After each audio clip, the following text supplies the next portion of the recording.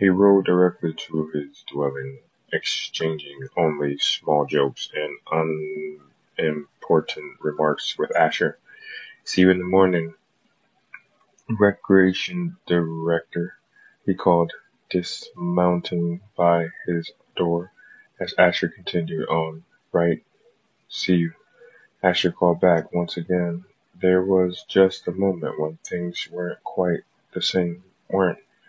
as they had always been.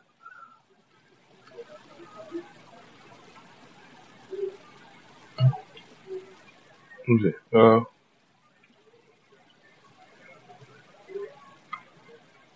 Oh, quite as they always been.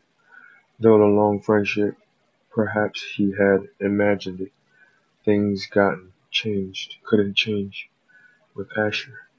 The evening meal was quieter than usual. Lily chatted about her plans for volunteer work she would be.